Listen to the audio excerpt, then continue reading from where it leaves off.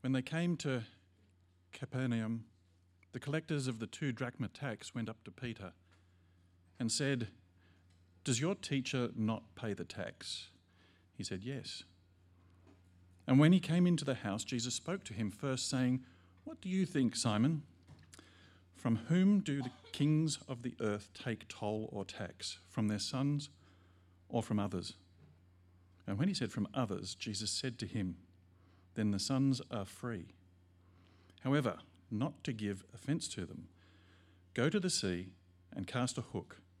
Take the first fish that comes up, and when you open its mouth, you will find a shekel. Take that and give it to them for me and for yourself." This is the word of the Lord.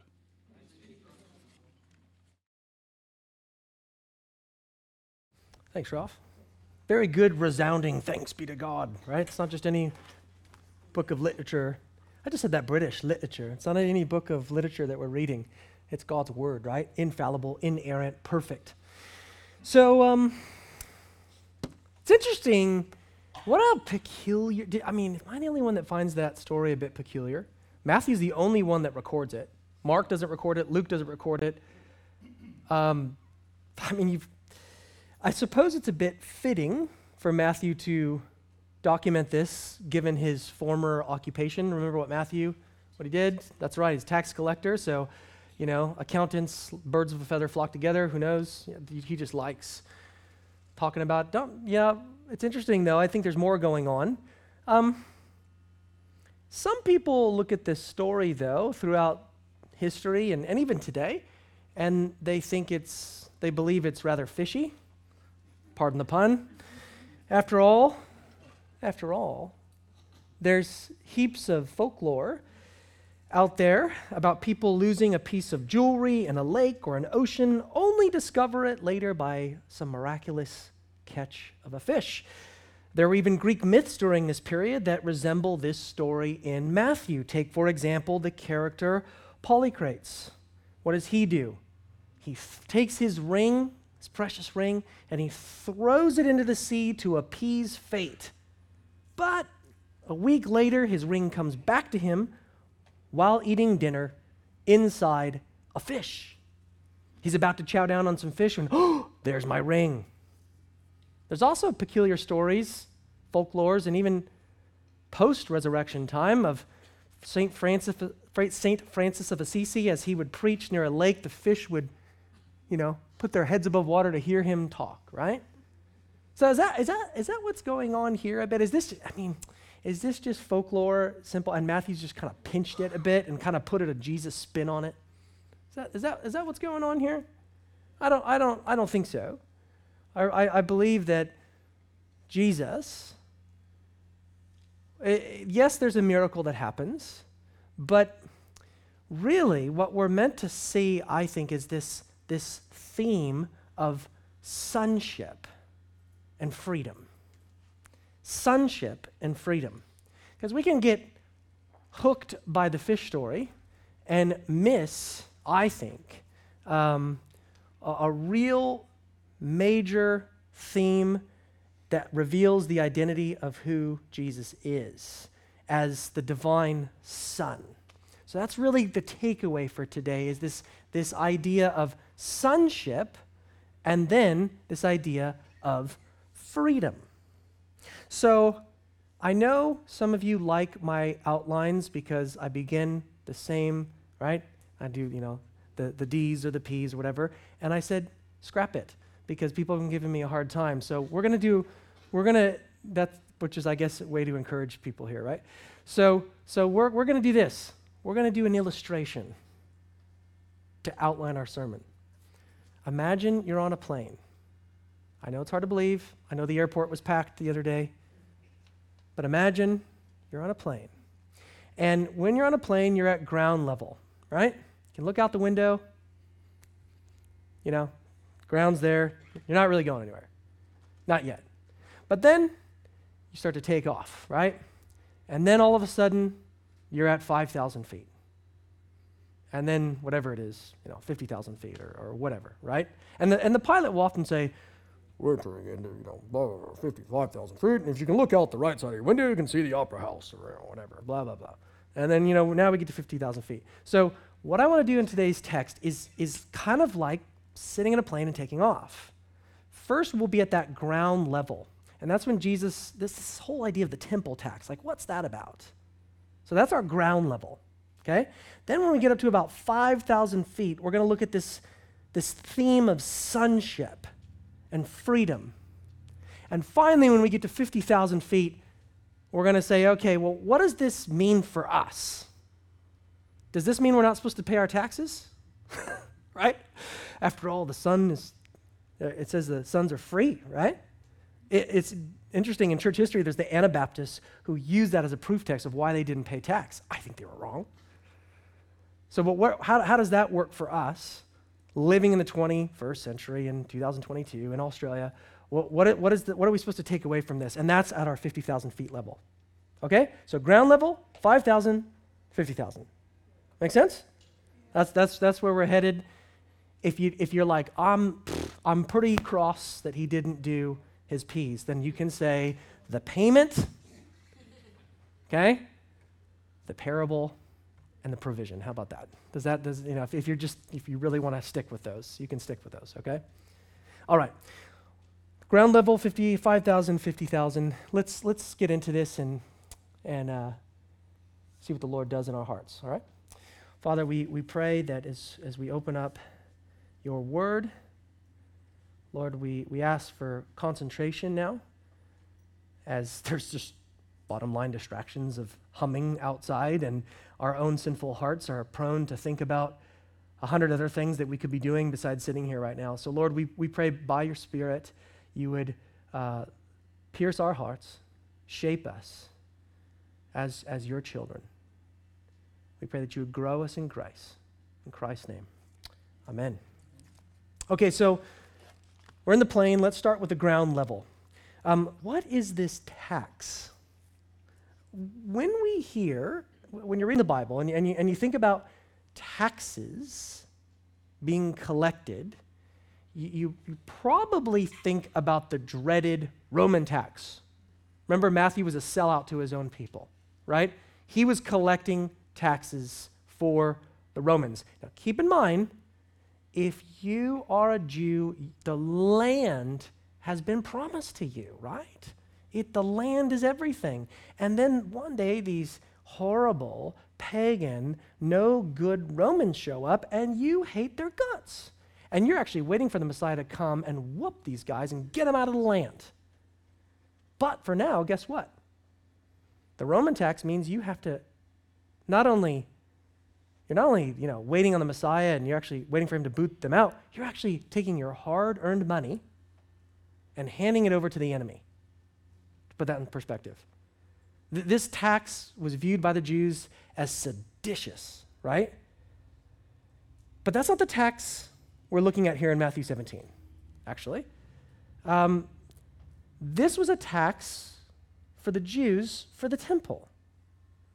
Every male from the ages of 20 to 50 were expected to pay this in order to help finance the sacrifices made in the temple. So picture if you were Jewish, you didn't think twice about paying this. This was your patriotic duty. And it has its roots going all the way back to the Exodus. Initially, when this tax was collected, it was given to the tabernacle, and then that transferred over to the temple. So, like any good Jewish boy from the ages of 20 to 50, you didn't think twice to pay it. There were some religious sort of schismatic groups, some sort of offshoots, if you want to say, called the Qumran community. How convenient, they decided amongst their rules, amongst themselves, they're only going to do a one-off and pay it once in their life. So, smart, I guess, or not. But so the priests were exempt, but for the most part, most people paid this, and they didn't whinge about it, right? They didn't think twice about it. So how it worked was the month leading up to Passover, a number of delegates would be sent throughout Palestine to collect this tax. Then they'd bring the funds back to Jerusalem so that sacrifices could be made on behalf of the nation. So again, think of that there. It's it's a tax. It's not just sort of giving money for money's sake, but it's actually to make an atonement for their sin, you see? The money itself isn't doing that, but it's providing the funds to keep the temple going, to keep the priesthood, operating, so to speak. That's what's happening on the ground in today's passage.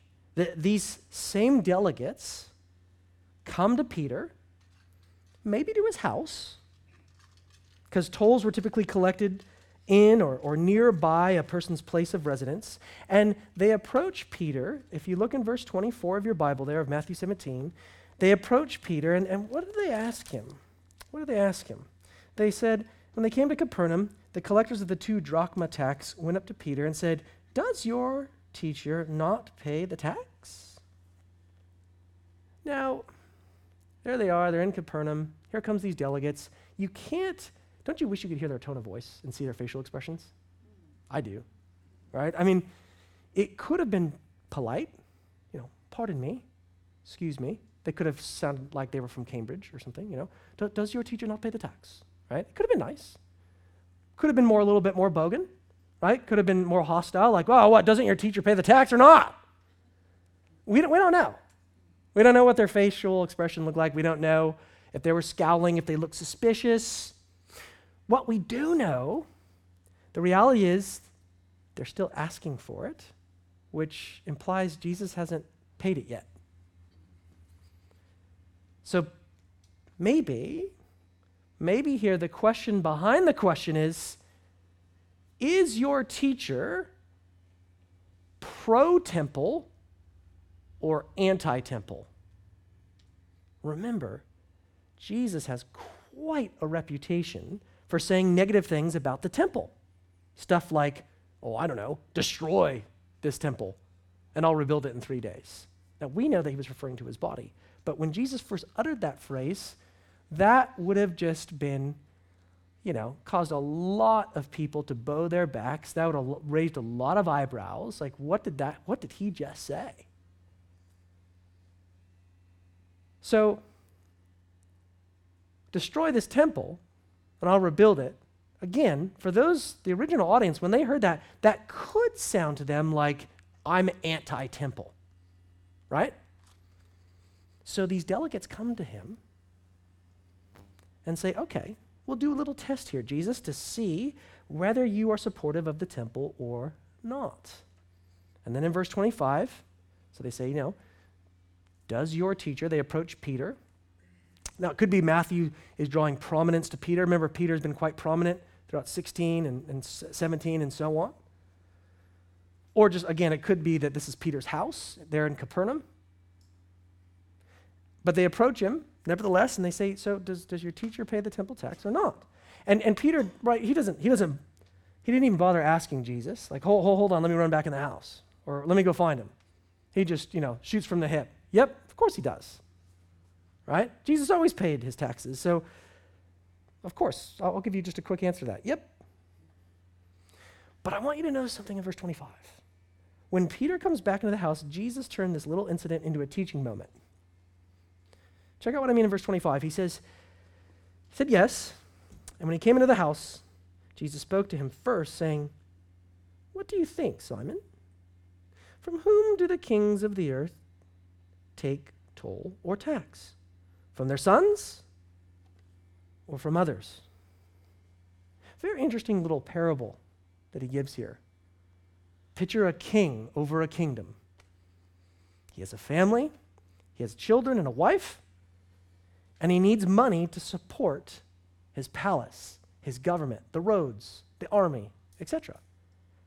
Does he tax his own kids? Or does he tax the citizens? Think about it. Let's pretend you're a king. In the ancient world, you're a king and you have sons. Do you tax your kids or do you tax everyone else? Do you tax the royal family? No. You tax everyone else, right? It's a no-brainer. I mean, what king would say, we need to increase the treasury. We need more funds. Go call Junior up here and take his allowance. No, they increase taxes on the people. The last thing you want to do is tax your own son. You're building him a dynasty. You're not going to tax him. You're going to tax others. So they will give income and the dynasty will be built. Does that make sense? But how does this relate to Jesus then in the temple, in the temple tax?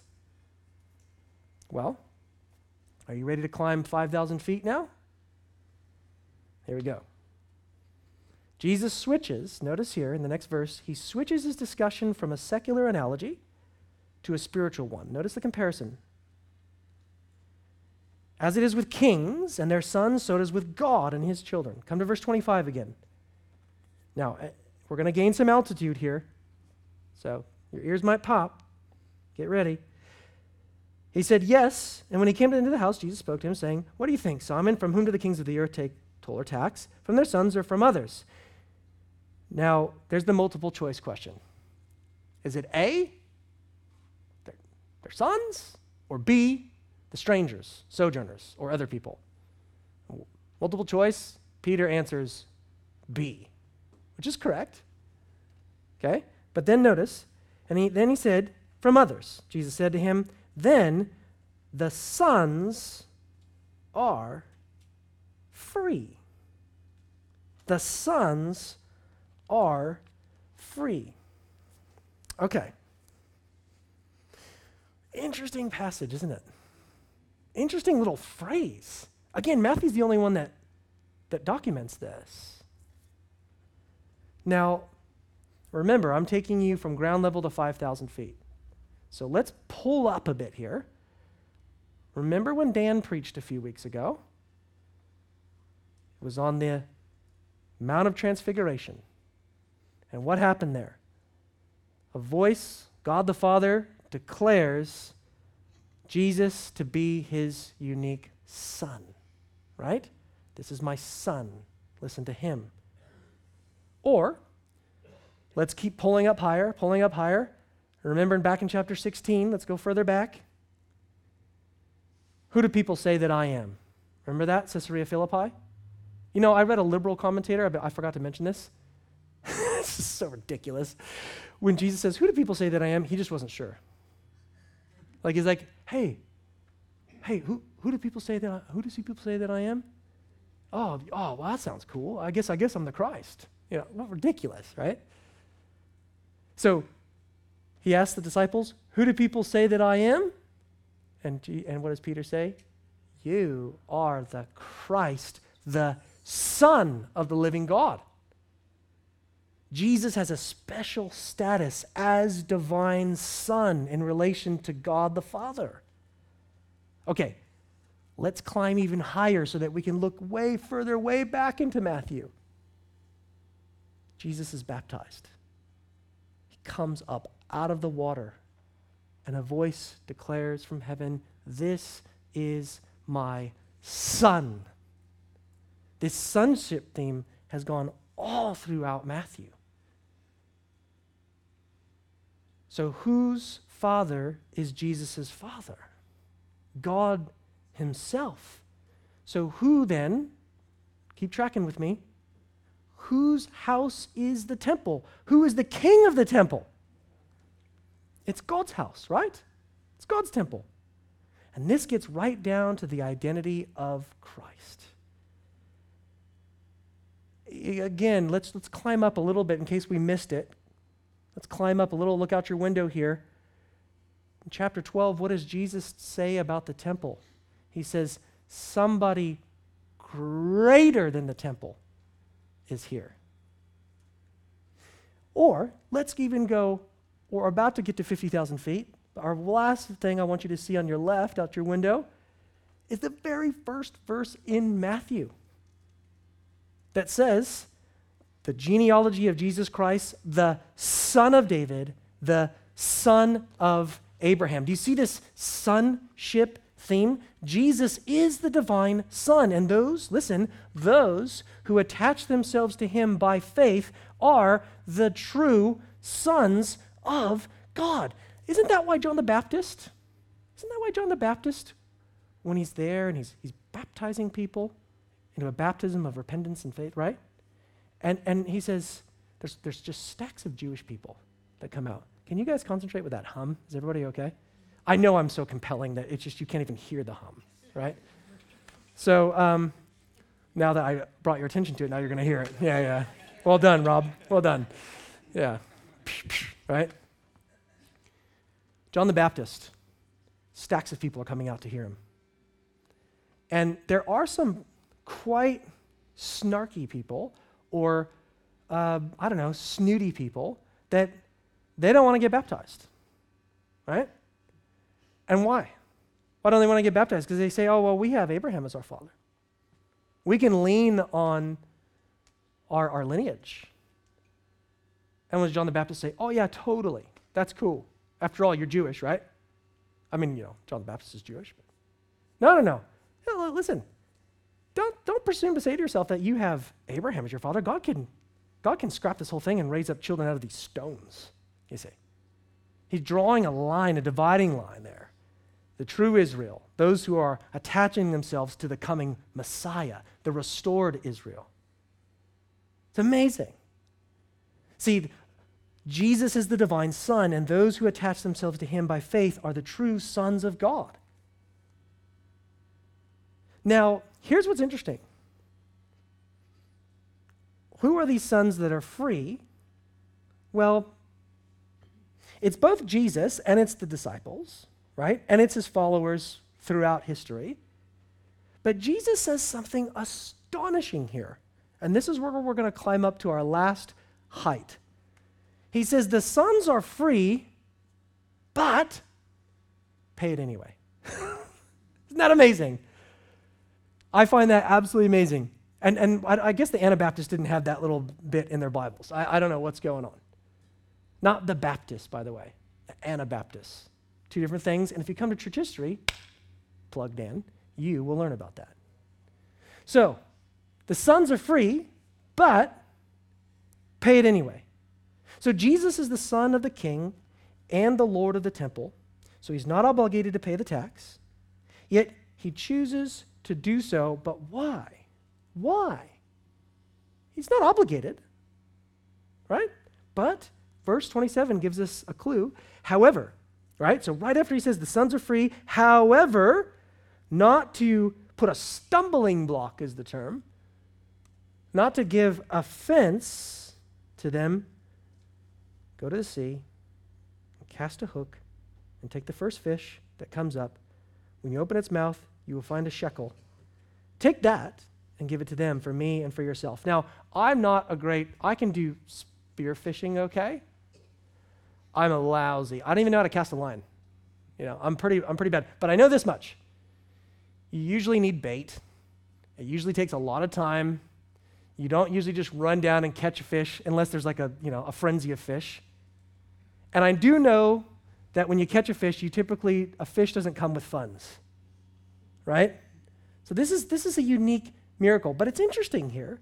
Consider what had to take place for this miracle to occur.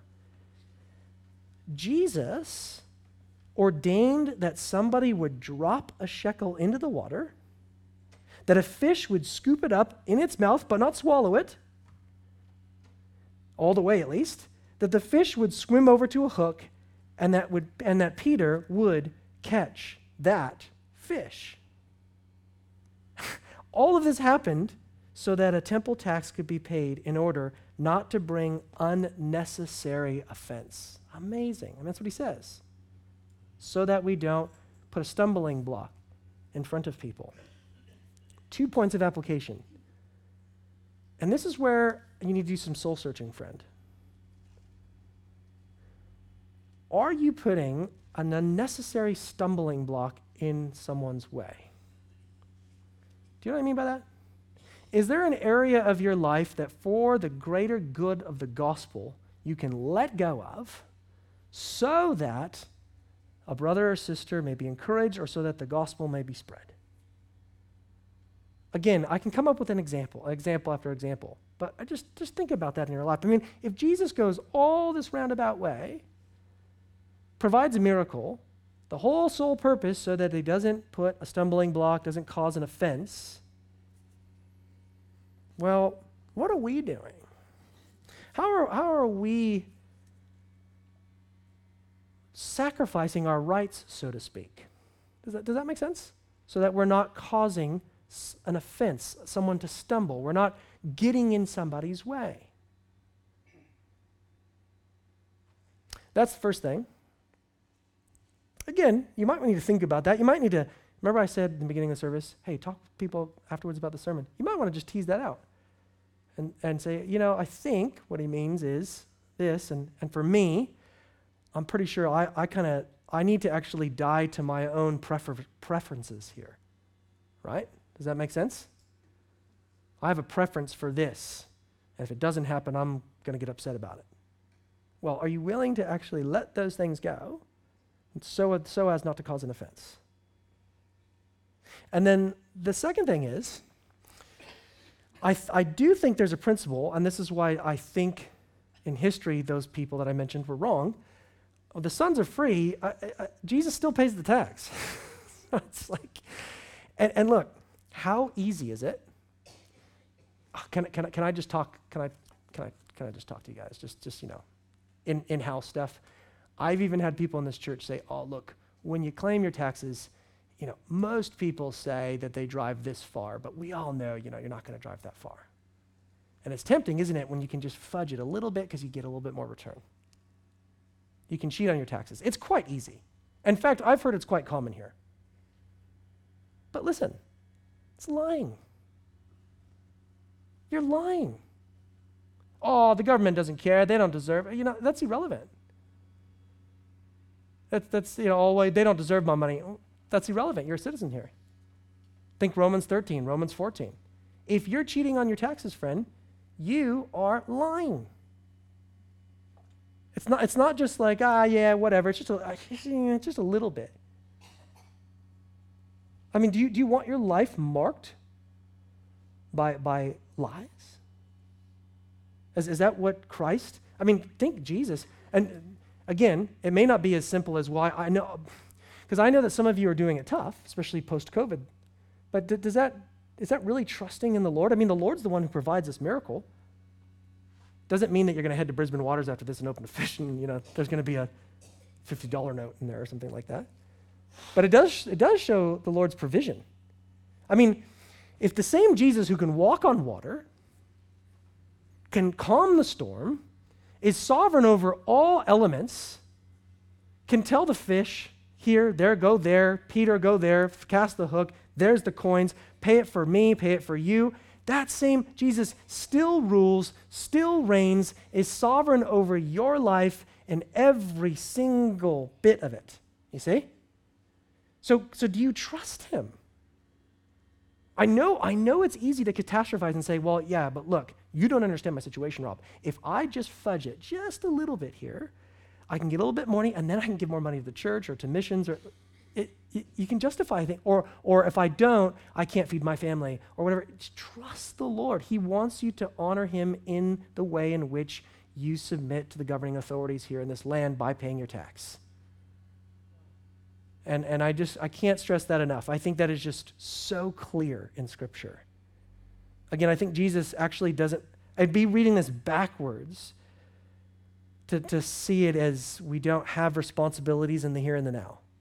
Do you know what I mean? The sons are free, so don't pay your tax. That would just, I don't see how that even correlates with verse 27. We pay our taxes not because we agree with everything the government does, but because we're under law to do so. I'll never forget when I was a kid, and I wasn't a Christian, and I don't know if you guys did this here in Australia, but they used to do these little, maybe they do it with like the cash cow or whatever. If you sign up for it, then the cash cow calls you and says, congratulations, you won $20,000. But growing up in California, they used to actually show up at someone's house, right, and stick a microphone in their face. Congratulations, you won $50,000 or whatever. And I was just, I don't know, I was bored one day with my friends, so we took a video camera, and someone's going to fall for it, right? It's just dumb. But we were showing up at people's homes saying, congratulations, you won $50,000. Like, get a life, kids, go do something, read a book, right?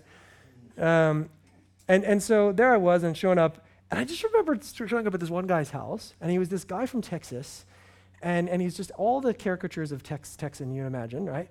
And he has big belt buckle and all that stuff, and And I go, congratulations, you just won $50,000. And he goes, Revelation 21:8.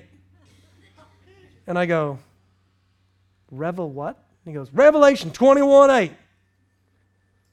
Liars go to hell. and I remember thinking, no. Like, I've got so many words for, it's like, and I won't repeat what I said.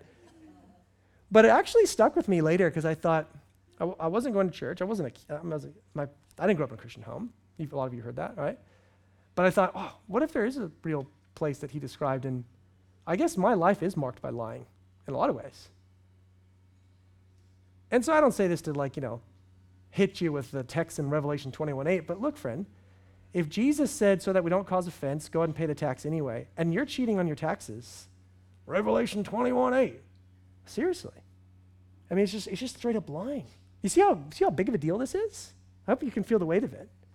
And I think, honestly, if we're going to be a compelling community, I mean, can you imagine if everyone around you, all your friends who aren't Christians and your family members, and you go, oh yeah, well I don't cheat on my taxes because the Lord tells me to honor the government and da-da-da. People look at you a bit sideways, like you're a bit bonkers. But they would look at you and say, this gal's different. So you do it to the glory of God. Whether you eat, drink, pay your taxes, do it all to the glory of God, you see? So the sons are free. But pay it anyway. The sons are free, but don't put an unnecessary fence to someone. Amen? Let's pray. Lord, we thank you again for just the complexities of your word, and even passages like this, Lord, that are at first might seem obscure, and yet we realize just how at home they can sit with us and how relevant they are to our lives. We praise you, Lord, that we are not saved because we pay taxes. We are not saved because we try not to cause us to stumble. We are saved because we are blood-bought children who trust in you. We are sons of the King through faith in Christ. Lord, we pray if there's any here now that have yet to turn to you in repentance and faith, would you grant them that now? For your glory we ask. In Christ's name, amen. So if you're here and you are son